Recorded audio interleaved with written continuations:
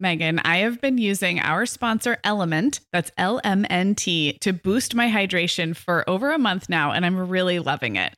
I'm just not very good at drinking plain water, and I love the taste when I pop one of these little packets. I like orange or grapefruit into a big bottle of water. It's kind of fruity and salty, and it just helps me hydrate better overall. Element is a zero-sugar electrolyte drink mix born from the growing body of research that shows the best health outcomes occur with higher sodium levels. Each little pack delivers a significant dose of electrolytes, but minus sugar, artificial colors, and other iffy ingredients. Element's flavors are so unique, like fruity watermelon salt and spicy sweet mango chili. And we're going to set our listeners up with a variety pack so you can find your favorite. Right. You can receive a free Element sample pack containing 8 flavors with any drink mix purchase when you purchase through our custom link, drinkelement.com/momhour. That's DRINKLMNT/momhour. This is available exclusively through our partnership and is available for both new and returning customers. And if you're an Element insider, you'll have first access to Element Sparkling, a bold can of sparkling electrolyte water. Again, it's drinklmnt.com/momhour. Hi, I'm Sarah. And I'm Megan. We're 2 moms with 8 kids between us, from little to grown. We're in different areas of the country and in different stages of life. But we both know that motherhood's a lot easier when real moms share tips and encouragement. And remind you that it's really all going to be okay. We're not experts. We're parents who've been there. We're not perfect. We're real. Welcome to the Mom Hour. And welcome to episode 361 of the Mom Hour. I am Sarah Powers, and I am sitting 4 feet away in the flesh from Megan Francis. Hi, Sarah. How you doing? I can see how you're doing. Yeah, you can see me.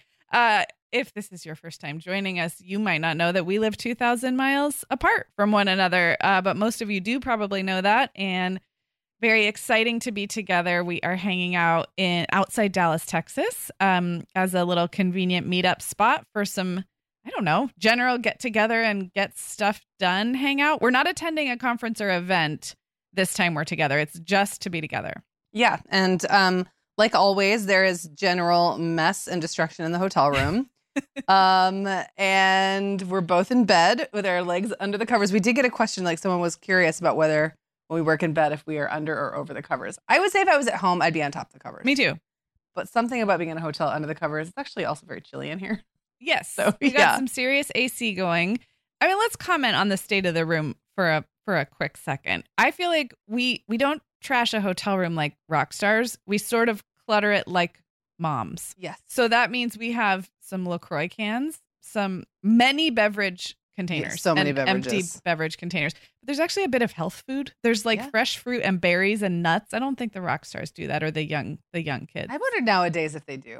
That's true. Everyone's more health conscious these days. That's a good point. Yes, it feels controlled. And I said earlier that one of the best things about these get-togethers, and I know if you're listening and you have like little kids at home and you don't get the opportunity to do this kind of thing, this is going to be maybe like rubbing salt in a wound, but it's like all we have to do is attend to our own beverage and snack needs. Yes. We don't have to do dishes. All we have to do is just get up and go make snacks and get our tea or whatever, and then come sit back down and get on our computers and work. It's a very very focused. Yeah, it's a simplified existence, and it's deeply satisfying. I would say if you're a mom who does any kind of work for yourself, and that could be like creative work, hobbies, when you remove things like driving people places and dishes and laundry, even though I'm sure you're all very good at multitasking, that kind of thing. But when you take all that away, and like you said, Megan, all there is between us and our productivity is like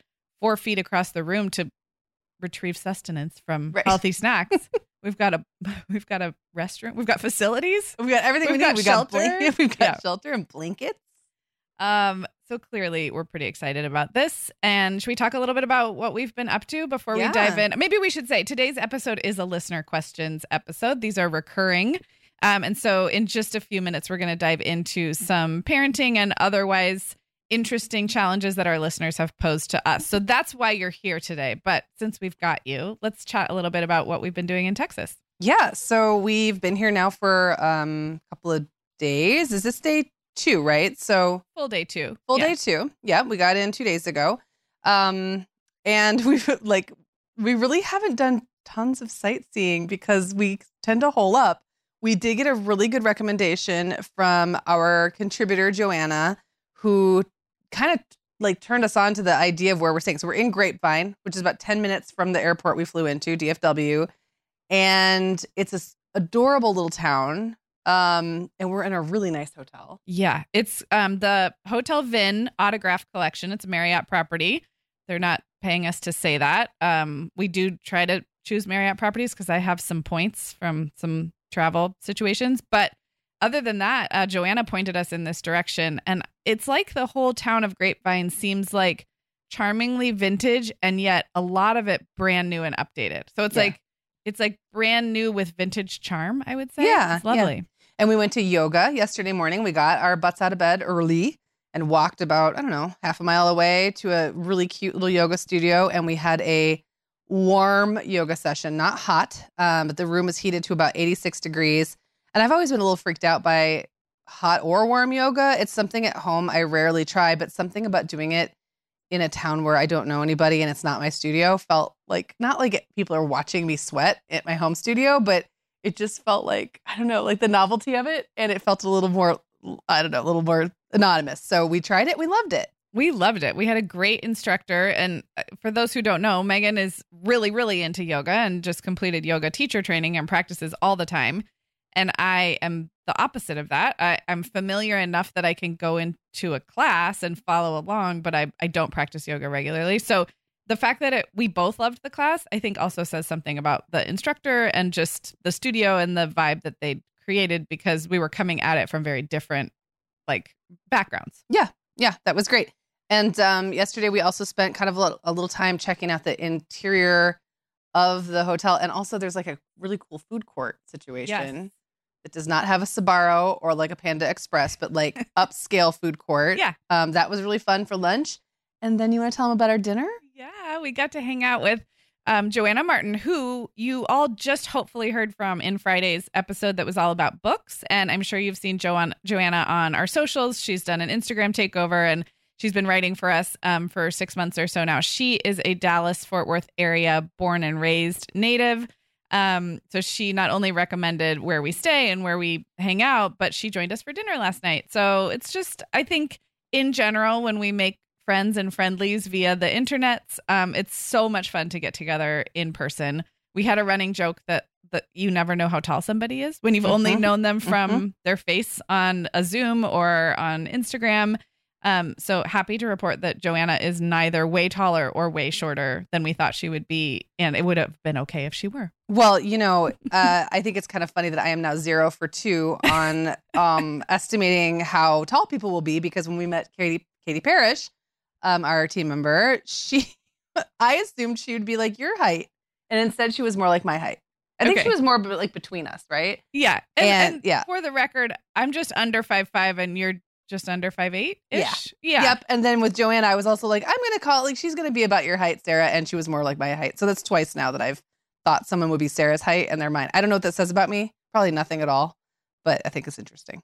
It is interesting. And if those of you listening who've never had the experience of meeting someone that you've only known on the internet, I just wait. Height is the one thing that can just really surprise you when that person walks around the corner. Joanna, thank you for a great evening and joining us. It was really, really fun. And listeners, go listen to Friday's Voices episode that features Joanna and our contributor, Catherine, because we had a really fun chat about books and reading.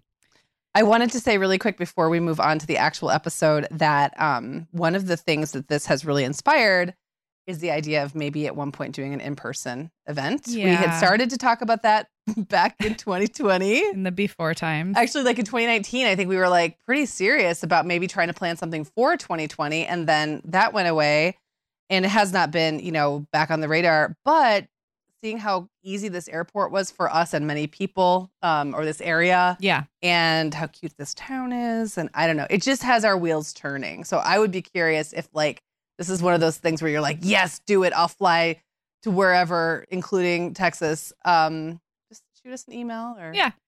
Yeah. We also know we did a virtual retreat. So there's a couple different ways a live event could look. It could look like more of like what you see when podcasters do like live recordings or make, what am I trying to say, Megan? Like when you make more like of a show or an event out of the podcast, but it could also look like more like a retreat for moms, which is something we did virtually in November of 2020. Yeah. It could be a combination of both of those things. Yeah. That'd be fun. We checked out a little event space that they have here at the hotel. So yeah, our wheels are turning. Megan, the end of the school year and kickoff to summer is a busy time of the year for families, but we can all eat stress-free and hit our wellness goals with ready-to-eat meals from our sponsor, Factor. Factor's delicious meals are never frozen and can be ready to eat in just 2 minutes. You can pick from a weekly menu of 35 options, including popular choices like Calorie Smart, Protein Plus, and Keto. Plus, they have more than 60 add-ons like breakfast, lunch, snacks, and beverages to keep you fueled all day long. So our team was comparing notes recently on our favorite Factor meals, and Katie loved the herb-crusted chicken with mashed cauliflower and toasted almond green beans. I loved that one too.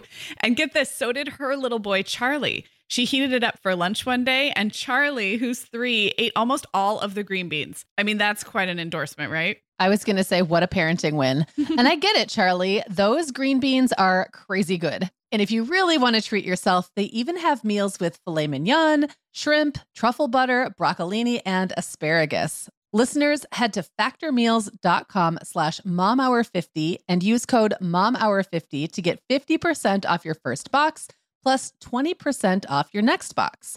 That's code momhour50 at factormeals.com/momhour50 to get 50% off your first box plus 20% off your next box while your subscription is active. Okay, Megan. Well, over here at the Mom Hour, we are big fans of our sponsor, Our Place. In fact, you, me, and our team member, Katie, were all comparing notes on our favorite product. Katie was telling us that even though she's packing up to move her family to a new house, she cannot put that mini perfect pot from Our Place into the boxes yet because she's using it like every night. Well, as someone who also has a perfect pot, I got mine as part of their mini home cook duo set. I get it. It's nonstick, which is key, but it also has all these handy features like a steam release lid with a built-in strainer and this nice beechwood spoon that nests on the handle in this perfect little peg. Okay, well, I didn't get this pot, but now I want it. That sounds so great. Our Place's cookware is great to cook with, beautiful to look at, and healthier for us as well. All of Our Place's products are made without PFAS, also known as forever chemicals. In addition to their cookware and tableware, Our Place is also making waves with their Wonder Oven, the most stylish all-in-one air fryer and toaster oven. Again, free from the forever chemicals found in many of those air fryers. Listeners, Our Place offers a 100-day trial with free shipping and returns, and we've got a great deal for you. Go to FromOurPlace.com and enter the code MOMHOUR at checkout to receive 10% off site-wide. That's FromOurPlace.com, code MOMHOUR. Okay, so our first question is from Michelle, and she says, my question is, how do I prep my kids for when I return to work full-time for the first time? I'm going back to work next month, and it will be a huge change for my kids who are 8, 9, and 12. We figured out a lot of the logistics for going back to work, like childcare and meals, but now I'm trying to figure out how to prep my kids for such a giant change in our family life. All right. I really loved this question. And it occurred to me that these kids' ages are not too far off of where my kids are right now.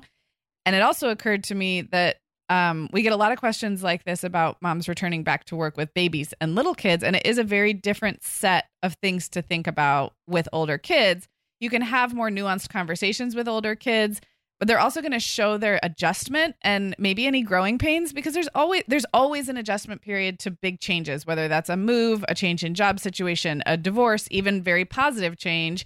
Kids are going to show a reaction. And so I think my broader advice for Michelle is to normalize for yourself and then help normalize for your kids that change shows up in our bodies and in our hearts and in our minds in all different ways, and that's okay. It doesn't mean we've made the wrong choice. It doesn't mean it's going to feel like this forever, but that going through change is noticeable.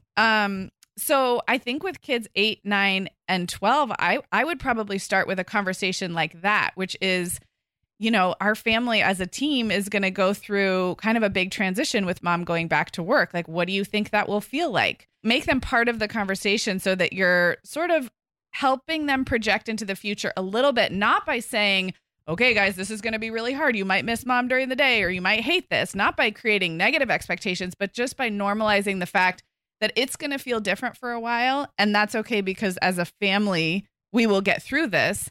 And, it's okay to feel weird when you're going through a change. I think that's where I'd start. Yeah, I love that. And more specific to work. I mean, I think don't necessarily do what I did, which is to forget about prep at all. And I have a funny story. When my kids were, I think Clara was about 8. So they would have been, 8 and up. And after getting divorced about a year later, I ended up going back to work full time. I had been working, I'd always been working from home, and I had been working a part-time early morning radio job for a while by that point. But I started working at an agency, and it happened really quickly. Like, the job offer came through, I want to say the beginning of August, and negotiated really quickly. And I started like the second week of August, forgetting that I still had 2.5 weeks before the kids went back to school. And like, school was my only childcare in mind. Yeah. And I just totally didn't think about the fact that it was I thought about it, but I was making a lot of decisions really quickly, and I was eager for the position. It solved a lot of financial problems for me. So I just thought, well, this will just kind of work itself out. And then I had a moment of panic where I was like, oh my gosh, no, I've got 2.5 weeks of summer vacation. Like, this is the time I'd be taking the kids to the beach, and we were doing all this fun stuff, the library. How is that going to work? And after panicking for a few minutes, I guess the moral to the story is it did work out, but not without bumps. Like you said, Sarah, no matter what the change is, there's going to be bumps, and there's going to be things the kids aren't thrilled about. But I very clearly remember that was when there was the solar eclipse. Oh, yeah. And I was really bummed because I wanted to be home, making a cereal box viewer. And I actually just asked my boss if I could go home during the day and do the eclipse with the kids. And they're like, yeah, we're all going to be out in the parking lot doing it anyway. So I went home for 3 hours in the middle of my day. And I think I'd only been there for a week. And maybe not all jobs are going to let you do something like that. This was a weird, isolated incident. But I remember feeling like just that one little thing was so normalizing. Me being able to show up for one kind of momentous but silly thing that was totally unnecessary made that first couple of weeks of it kind of being a bummer to miss out on some of that end of summer stuff feel a lot better. Yeah. So that's just you obviously can't, we're not going to have another solar eclipse, turns out. You can't make that happen. You can't make that happen, no matter how awesome you are at organization and preparing. But you can look to see what are some small things. I guess that's the takeaway. Are there some small ways you can make things feel like they used to be while you're getting used to the way things are now or going to be? Yeah. I know when we told our 3 kids that we were doing a big move in the early pandemic, moving to a different city, they'd be starting different schools. It was also important to me that I had 3 separate conversations. And Michelle, I'm not sure if it sounds like your kids already know you're going back to work, but I just mentioned that because with 8, 9, and 12, they're fairly close in age. I could see making all these conversations a group family affair. And one thing I'm so glad we did was kind of take each kid aside separately and make sure that what we were explaining and the questions we were answering were a little bit uniquely tailored to that kid. And of course, there were lots of group conversations as well, but just a note on that you may want to individualize some of the ways you prep the 8, the 9, and the 12. Okay. And I want to say one other thing that I think a lot of working moms can relate to, especially if working is something that is different from what everyone else in your family, including your kids, but not just your kids, is used to. And that is it's not on you to absorb all of the work related to this change or all of the, I guess, negative emotions related to this change. This is a family change. It's not mom decided to go back to work, so now mom has to do all the work to make this okay for everybody else. Yeah. And I just think that's a really important distinction because there can be, it is a big change and you might feel a little conflicted, or maybe you're super excited, but even being super excited makes you feel conflicted because now you're well, me going back to work is a great thing for me, but is it good for other people? And I just want to remind you that it's a family change and it's good for everybody in the family, meaning everybody might be a little uncomfortable or kind of have to deal with stuff for a little bit. It's not on you, Michelle, to make this okay for everybody else. Ooh, I think that's such a good point. I also think, and I think we've mentioned this when we've done episodes about moving with kids or telling kids about a big move. As moms, we sometimes give ourselves a lot of credit for predicting how our kids will react or projecting what they're going to feel anxious or sad about. And I would just gently remind Michelle that the kids may surprise you. I always say this when people are asking how to prepare kids for a new sibling as well. Like the things you think they'll be sad about or reactive to or anxious about may go totally fine. And some unpleasant reactions might pop up later than you think or in a different kid than you think. So, and about things you don't even think they care about. Exactly. Yeah. So like, well, just as an example, and Michelle, I'm not saying this is what you're worried about, but if you were worried that the 8-year-old would be sad that you're not there for pickup every day in the same way, and instead they have to take the bus home or whatever the thing is, you may find out that is not at all what they're worried about, but that there's some other way that it comes out. So I think leaving room for both the pleasant and maybe the less pleasant surprises, and always extending the time frame you think it will take for kids to adjust to a big change. Because I think that's another thing we do as moms is we're like, oh my gosh, okay, we got through the first week. Like, this is going to be great. I very much do this. Like when kids start a new school year, I'm like, okay, the first day was pretty good. Like we're into the new schedule. And then sometimes I think adjustments crop up 6 weeks later or a couple months later. And you just have to remind yourself that like we are still in the middle of a thing, of a change. And that doesn't make it good or bad. It doesn't make the decision to go back to work. It's not a judgment call on whether this is what you should be doing. It's simply your family being in flux. And sometimes that's just a neutral fact. It's not good or bad. It's just what is. Yeah. I love that. All right. Well, let's set up Lauren's question. Lauren left us a voicemail, and so we will listen to that now. Hi, Megan and Sarah. My name is Lauren, and I have a question about healthcare for my 14-month-old, specifically about brushing her teeth and giving her vitamins. She absolutely hates it when we put these things in her mouth. I should say the vitamins are prescribed by our pediatrician because we don't have fluoride in the water where we live. So it's it's a fluoride supplement. If it wasn't prescribed, I probably wouldn't even bother with it. But I'm conflicted and trying to figure out the balance of, do I hold her down screaming and force these things into her mouth just for her own health, regardless of how she feels about it? My intuition tells me that it would be better to help her learn to enjoy the process and even do these things herself. And to take it a little more slowly, even if that means she doesn't get her vitamins one day or her teeth don't actually get brushed. I would rather her learn to enjoy it than to have this fight going on for years and years. At the same time, I want her to eventually, get her teeth brushed or get her vitamins so that she has the health benefits of that. So yeah, if you have any advice on how to actually move the ball forward on getting those things accomplished, and also thoughts on how necessary are these things for a baby, and is it okay to slack off in the learning?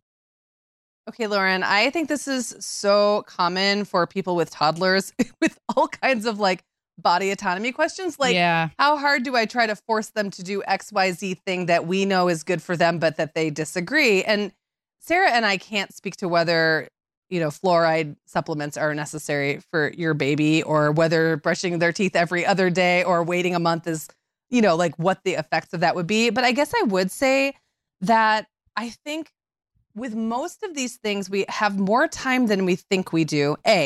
So it's not, you might be at the height right now of your 14-month-old's like resistance to this.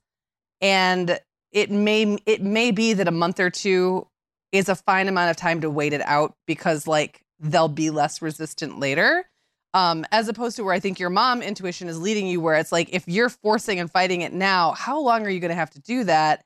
And how long is that going to be the dynamic? And is it worth it to you to do that? And we don't know exactly what that's going to look like. Just like we don't know exactly what it's going to look like if we let our kids, skip half the food on their plate because they don't feel like eating it. But that also doesn't mean like I force it into a toddler's mouth because I think it's good for them. Like there's all this nuance. Like if it was an antibiotic that they had to have, or their ear infection was going to get worse and it was like urgent, or I guess more of an acute thing, I might make a really different decision than I would in the moment if it was more like a thing that they need to know how to do their whole lives, but no one day is going to make that big of a difference. So it's like there's so much of a spectrum here about how we make those decisions. Yeah, I agree. And I want to start by complimenting, or that sounds maybe condescending. I'm so impressed, Lauren, with the way you phrased this question. And I think as a mom, a relatively new mom, I think this is your first child, the 14-month-old. You just should feel keep that intuition. Keep asking those questions of, my gut's telling me this, and my long-term mom strategy is for this child to feel like she has bodily autonomy, like she can come to enjoy taking care of herself. And yet my short-term mom strategy wants to follow doctor's orders, and that feels in conflict. Like everything you said, I'm so impressed by. And so while these questions are come to us like they're problems, I just want to almost celebrate that you're feeling that natural tension, because that will never go away. Yeah. the needing to solve for the immediate expert recommendation and have your kid do something unpleasant, and yet wanting them to experience a more, I don't know, values-based coming into themselves, that is going to be with you forever. And I celebrate you for just being in the middle of it. Okay. So switching to a couple totally practical things while you're figuring all this out. I would encourage you to play around with different times of day, different caregivers, and different methods of trying all of these unpleasant things. Toddlers are they like novelty. They especially young toddlers, like a 14-month-old, they're still sometimes distractible. So while you're figuring all this out, don't forget that if you're partnered, you could have your partner, your co-parent, try to do the nasty deed sometimes.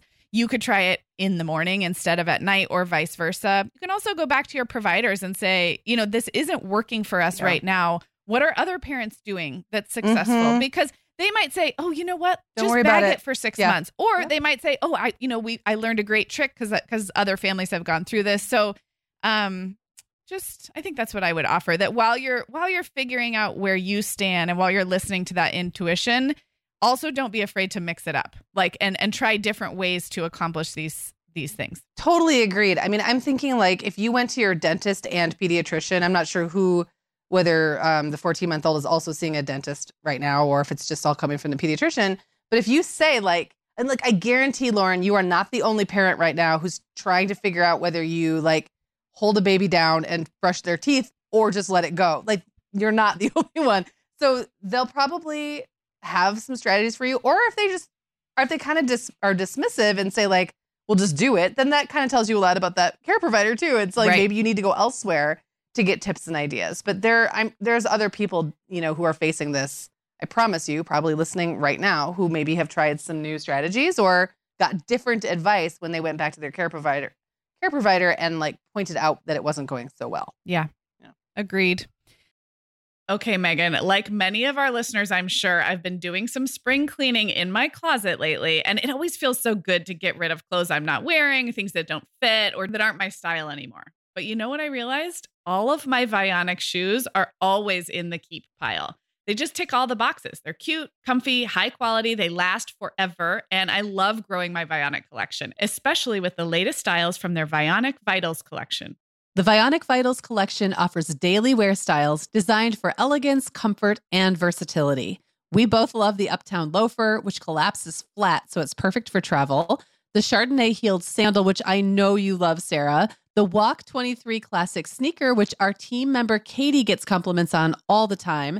And the Willa slip-on flat, one of my favorites, which comes in 12 colors for any outfit. Yeah, I need to get the Willa slip-on flat. That's next on my list. Well, listeners, if you're ready to try the shoes we're always raving about, use code TheMomHour15 at checkout for 15% off your entire order at VionicShoes.com when you log into your account.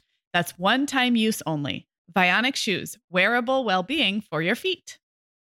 Sarah, our sponsor, Hiya Health, makes a kids' daily multivitamin that parents can feel great about giving their kids because they have no added sugars or dyes. And our kids who have tried Hiya vitamins have loved them.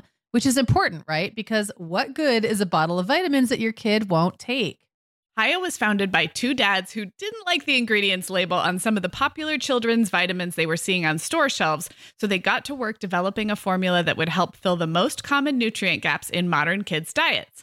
Hiya's Chewable Kids Vitamin is made with a blend of 12 organic fruits and vegetables and then supercharged with 15 essential vitamins and minerals. They're also vegan, dairy-free, allergy-free, gelatin-free, and nut-free. Hiya manufactures their vitamins right here in the USA with globally sourced ingredients, and then they ship their chewable vitamins directly to your door on a pediatrician recommended schedule. We've worked out a special deal with Hiya for their best-selling children's vitamin. You're going to get 50% off your first order. To claim this deal, go to hiyahealth.com/momhour. This deal's not available on their regular website. Go to hiyahealth.com/momhour and get your kids the full body nourishment they need to grow into healthy adults. Okay, this next question comes from Kim. She says, "Hi, ladies. Love your show. I recently transitioned a hall coat closet into a second pantry to better fit the needs of my family of 6. I'm excited to have the additional food storage, but I'm now having trouble deciding what to keep in which pantry. As a note, these two pantries are literally right across the hall from each other. We live in a split level and had been keeping overflow items on a shelf in the garage." So she wants to know if we have suggestions with that. Sarah, I know things will come to mind as you're talking. I'm gonna let you take this one first, but I am like literally in this situation right now where I have my kitchen pantry and then I have like other storage areas in the house that I'm trying to figure out how to use. So as you talk, I think it's going to give me ideas too. Yeah. So you go first. Well, Megan, you and I had a recent conversation because you have, we'll save this for a future episode, but you have like an upstairs downstairs bathroom challenge that reminded me of this, where like you have enough bathroom space, but like which to keep in which area and like how are you going to use the space? So Kim, first of all, I am a little bit jealous because my last move put us in a larger house overall, but way smaller pantry storage than I've ever had in any house, even my much smaller houses. I have no pantry. I have kind of cupboard style pantry cupboards. And then we keep stuff out in the garage, similar to you, overflow items in our garage. But even that is awkward. You have to walk through a whole room to get there. And it's like, it's not very organized out there. So I am living vicariously, like almost imagining if I too got to make this decision. So one of my favorite things about pantry storage that I have learned over the last few years is getting happy with how you store dry goods, dry food items. And I have gotten rid of anything that comes like in a box with a bag inside, right? So cereal boxes, cracker boxes, as soon as they come home from the grocery store, they go into like bins that have been purchased for that, or more likely into repurposed glass jars. I also make a lot of use of Lazy Susans in my small pantry so that you can spin around a little circle and there's jars of dried cranberries and chocolate chips and granola and whatever else. And I reuse a lot of containers. So whichever direction you go, I would start with making sure that everybody in the household can see what this item is. And then I think there's no one right way to decide, but I think the tips that are often given when people move into a new space, like you, Megan, I would use here, which is using Post-it notes for everybody in the family to like almost train them like, oh no, like the overflow cereal boxes go on this shelf now and the appliances go here. You can move those Post-it notes around. Mandy just gave this tip in a blog post that she wrote about moving, and I remembered how useful it was. That even when you, as the decider, make the decision about what goes where, you will forget. I will forget my own systems that I just decided. So having Post-it notes that you can kind of move around, being willing to experiment. And then I guess a question I would have back for Kim, and I don't know, is are there small appliances or non-food items being kept in the pantry? Because that might be the first thing I go to. If we're keeping things like slow cookers and instant pots and blenders, maybe in her house, those go in a different cupboard or stay out on the counter. But that would probably be the first thing I do because those take up so much space and they're nice to have easily available, but they're pretty separate than food storage. So I wonder if one of the closets could be used for non-food items like small appliances, fancy dishes, dishes that you don't, or giant salad bowls or popcorn bowls, like the ones that you just don't use unless you're having a big potluck. almost like that kind of thing, and then food in the other. But I could see it going so many different ways. I just I like the opportunity. There are so many ways to do this. This is where I'm at right now. I'm in a very like I know whatever I decide I have to just do it in order for a new system to work. You have to commit to it. And I'm still in the phase where I'm deciding what I'm going to commit to. So it's looking a little wonky at my house. But one thing, they always are saying like, put the thing further away from your kitchen that you don't use all the time. So like, let's say it's a, I don't know, like an ingredient you don't use as often. Well, I don't really keep a lot of that sort of thing in my house that I don't use very often. It's more like, what else do I use it with? So then I started thinking, okay, well, things like baking items, right? I would just keep all those things together because we don't bake that often. And I wouldn't want to have to walk into the other room and carry back like in my arms, like a flour and a sugar and a bag of chocolate chips. Like, you know what I mean? Like that juggle. So it's not just about the individual items that you maybe don't use daily, but also do you use them all together in such a way where if you put them far away from the kitchen, now you have to get them all at once. Yeah. And what a hassle that is. So that's one thing that I've been thinking about. Like, are there ways to group things together in a bin so that if I go grab that bin, I grab the whole thing and bring it back all at once and just stand on the countertop? The other thing that is also important to distinguish is like, you might use something every single day, but you don't use all of the things that you have of that thing every single day. So one thing that we are doing in my house that I'm trying and have decided I'm probably going to commit to, and this came about from like a really silly conversation I had with Owen, where he said, Mom, I want to be that family that always has a pitcher in the fridge with like Kool-Aid in it. Oh, that's and really I said, cute. Honey, we can be that family that always has a pitcher in the fridge. I can't promise you it's always going to have Kool-Aid in it. But like, yes. So, when your 16-year-old feeds you a way to make them happy, you find a way to make especially them when it's happy. phrased that family that. I just feel like that is family that does that. Yes. Okay. So now what I'm doing is I'm calling it mystery juice. And every week they get one mystery juice and it goes in a pitcher. So they don't know what it is. And it's usually the day the kids get home from their dads, which is almost always on a Monday, sometimes on a Friday if we're going into the weekend. But I usually buy them on Mondays because that's when I do my shopping. And so if the juice is gone by Tuesday, that's, too bad, so sad. But like that is the mystery juice this week. Well, what I was doing was buying a new juice every single week and then putting it in the jug. And then I was like, well, I could buy 7 juices and stick them in the closet that's on the other side of the house because the kids are never going to look in there. It's still mystery juice, right? Yep. So it's a daily use item, but I'm not using all 7 juices that I'm keeping all at once. Same thing with paper towels and things like that. Like that could easily go in one of those places.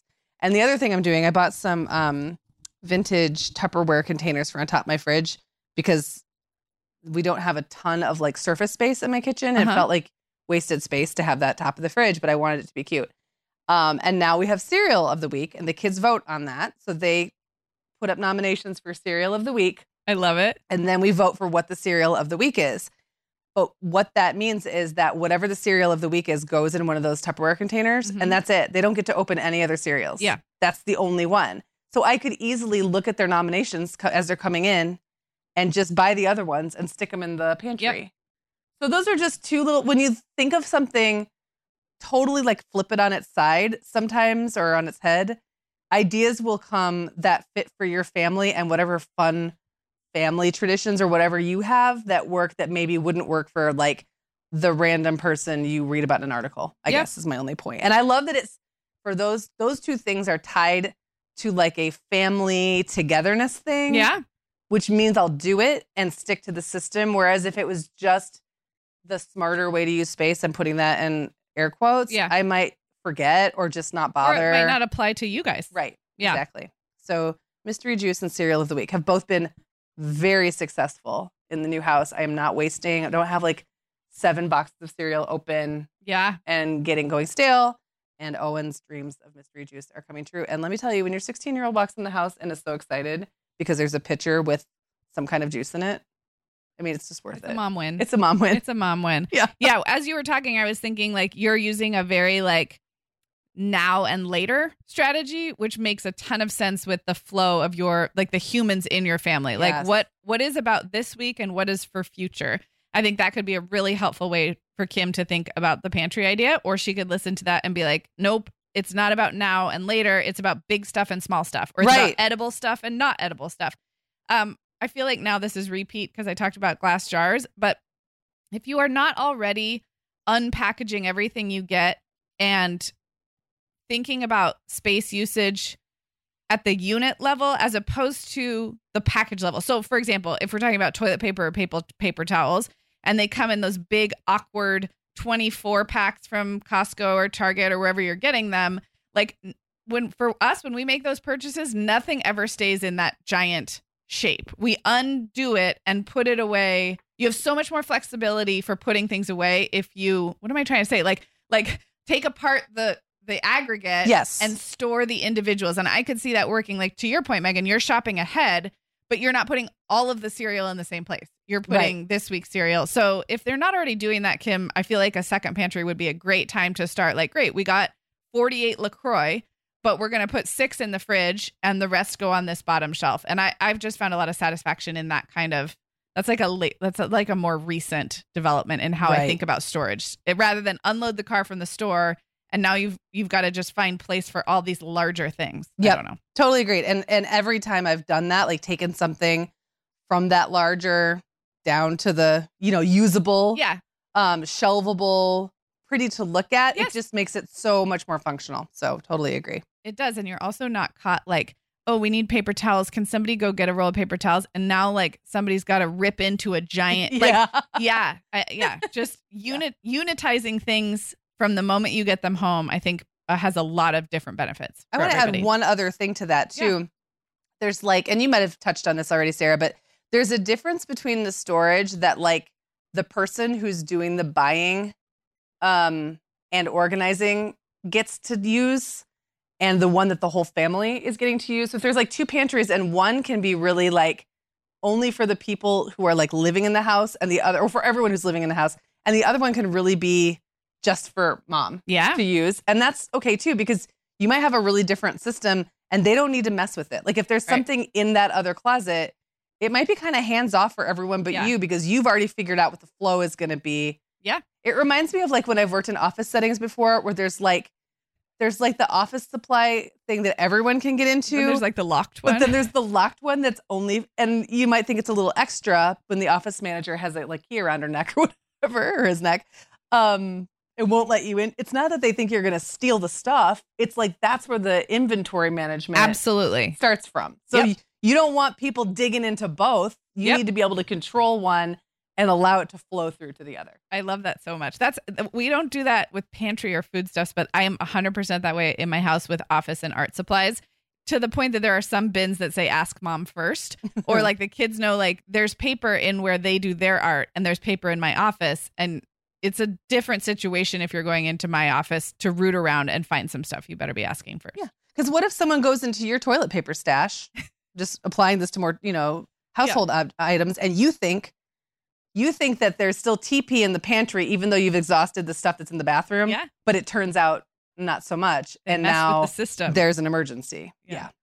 So, I mean, those are a lot of ideas, but I think that the general concept that we're getting at here is like, you get to decide, and it totally depends on the way your family lives. And that there will be like a little bit of a learning curve, like where you said you are, Megan, with your move. Like you have to just pick one way and ride it out for a bit to see if it's working. And that's where I would make use of some bins, some boxes, some Post-it notes. And then like, in a month or so, you can start to commit. Maybe then you can get some prettier containers or do some fun labeling or something. But there's going to be a transition period. So, yeah. All right. Well, our last question for today comes from Emily, and she left it by voicemail. So let's listen to that now. Hi, Megan and Sarah. This is Emily in Fort Worth, Texas. I was wondering how much you allow school consequences and punishments to roll over into home consequences and punishments. I know growing up, I was in the camp where my parents told me if I got in trouble at school, I would be in double the trouble at home. My mom is a teacher. I am also a teacher, so I understand the desire for your children to be well behaved at school. But it seems a little bit like if my child already served their time at school, should they really be in trouble at home? I have a pre-K and a fourth grader right now, and then I have toddlers. And it seems like things with my fourth grader are easy to carry over. For example, if he gets in trouble at school, then he loses screen time or playing Minecraft for a few days or whatever the case may be. But with my pre-K, she doesn't seem to understand why, if she already had to sit out to think about her choice, why that would also carry over at home. So does it vary by age for you guys? Is it just kind of logical progression or severity of the incident? Let me know. Okay, Emily. So there's a lot kind of going on in this question. And I'm not sure how you're finding out about the school discipline issues. Like if the teachers are reporting it back to you case by case, if you are like asking to find out, if your kids are self-reporting. I mean, it's without knowing that, I'm not sure like how significant the infractions are. I guess I would say that the thing I take away from listening to your message is that it feels like you were raised in a certain kind of environment or with like an expectation, and you want to shake that up for your own family and are asking some really good questions about the logic of, you know, double jeopardy or whatever the thing is, but maybe feel a little stuck between completely getting rid of it. Like it's almost like you're trying to carry the parts of it forward that make sense, but you feel conflicted about it. And I think we all face many times where the way we were raised or the way that we internalized is the way things are done doesn't feel right when we are actually parenting our own kids. But we can kind of get stuck in trying to like force the square peg into a round hole there, like trying to make it work for your family when maybe it doesn't feel right at all. I can just speak to my own family life to just say it's pretty rare that I would reinforce a consequence, like where I would add on additional consequences for something that happened at school, which isn't to say it's never happened. It has a few times where I've found out about something and was like, okay, like this cannot just go unnoticed. I need to there's nothing the teacher can do to actually reflect the severity of this. I need to take this in hand. So one example would be when one of my children, who are now an adult, pulled his pants down and flashed the kids on. He was like in first grade, and he flashed, I want to say it was on the bus, or maybe on the playground. And I got a call. It was a Catholic school, and I got a call from his really sweet principal, and she had to tell me what happened. And it was just like super mortifying. And I needed to make sure that did not happen again, because that's very problematic. And so that was a conversation. I don't know that it was even a consequence. Like, I'm not sure I took anything away from him, but it was a big conversation. Other times I feel like, okay, I found out, Clara got on the learning line because she talks too much in class. I'm not going to now add on to that because it's been dealt with. So I don't know that you need to have like a rule about this, because I think it really can be very much decided in the moment and how serious it is. I think for me, I wouldn't want to fall into the trap of feeling like I always have to add on out of principle, or like to look like I'm doing my job as a mom, or to feel like I'm being appropriately punitive. That's just not the way I approach discipline in my house anyway. And it would feel kind of forced. And I think that's what you're maybe running up against. Yeah, I love everything that you just said. And I don't have a lot to add, but I wonder if we could zoom back out and like wonder with Emily, or like our yoga teacher said yesterday, invite a conversation around what the end goal is. And I know for me as a mom, I always want teachers to know how much I value them, how much I trust them for the most part. I guess I can think of a couple of teachers maybe I didn't trust or value as much, but for the most part, I go in with a lot of like assumed trust and respect for the systems that a teacher has in place. And then it becomes kind of important that I let them know that, because I want them to know I'm on their team and I'm supportive of all the hard work they've done to set up classroom systems of behavior management. So I think for me, I would almost start with, what do I hope this teacher knows about my kid and our family? And it might be more of questions than of like established if this, then that discipline strategies. Like, what is the classroom response for certain infractions? And how can I support you at home? If a repeated disciplinary thing is happening with a kid, I would say a repeated one as opposed to like a one-off. But if there's a repeated challenge that's happening, I think I would approach it more from a place of like, how can school and home be on the same team?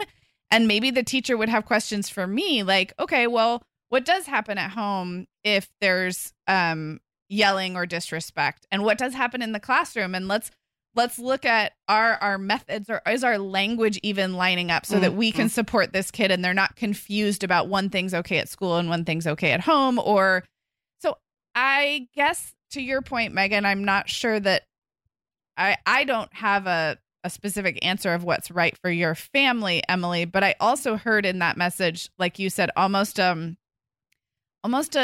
desire to depart from a philosophy that she grew up in. And I guess I always support moms in looking critically at the homes they grew up in and seeing if there are some cycles that they wish to break. So I'm in support of that line of questioning, and I'm in support of home teacher communications. Both of them. Yeah.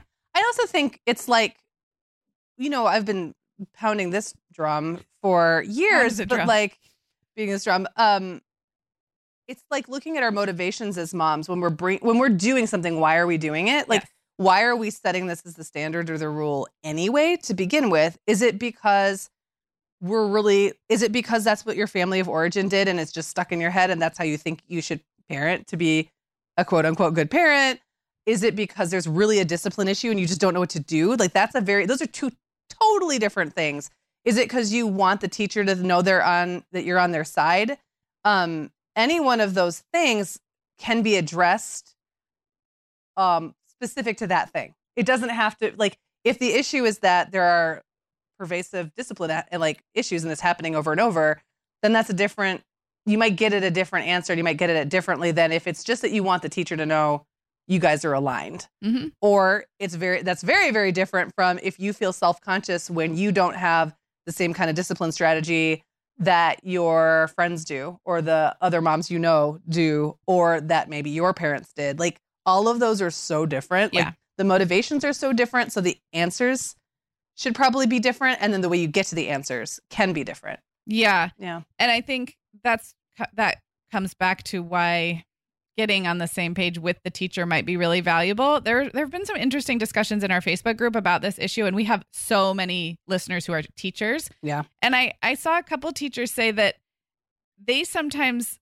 not hold back, that's the wrong word, but they sometimes wonder if enforcing classroom discipline is going to get a kid in extra trouble at home. It may actually make them think twice about running their own classroom the way they would otherwise. Do you know what I mean? Mm-hmm. Like it's useful for them to have established results and consequences for certain behaviors. But then if they on top of that are like, ooh, but I don't want Owen to get like another time out. I know this is going to affect him at home. It's just an invitation for more communication, I think. Because I think I think most teachers will be really honest. Like, this was a big deal and I was not able to adequately deal with it in class is a very different conversation from it's done. Yeah.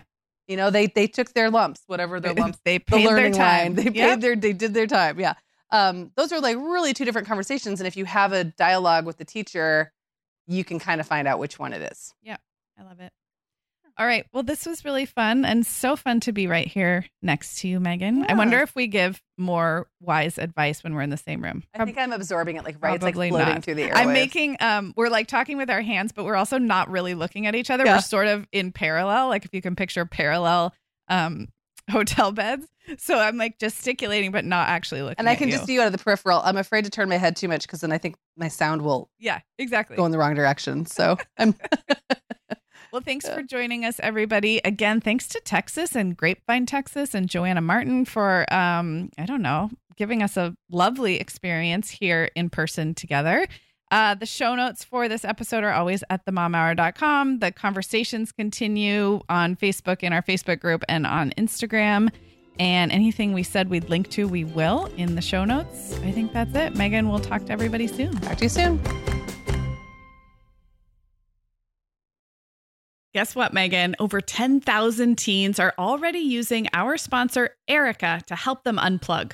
That is amazing. Erica, that's Erica with a K, is the social media health app for teens that gives them the tools to unplug whenever they need to for improved health, study focus, sleep, and daily balance.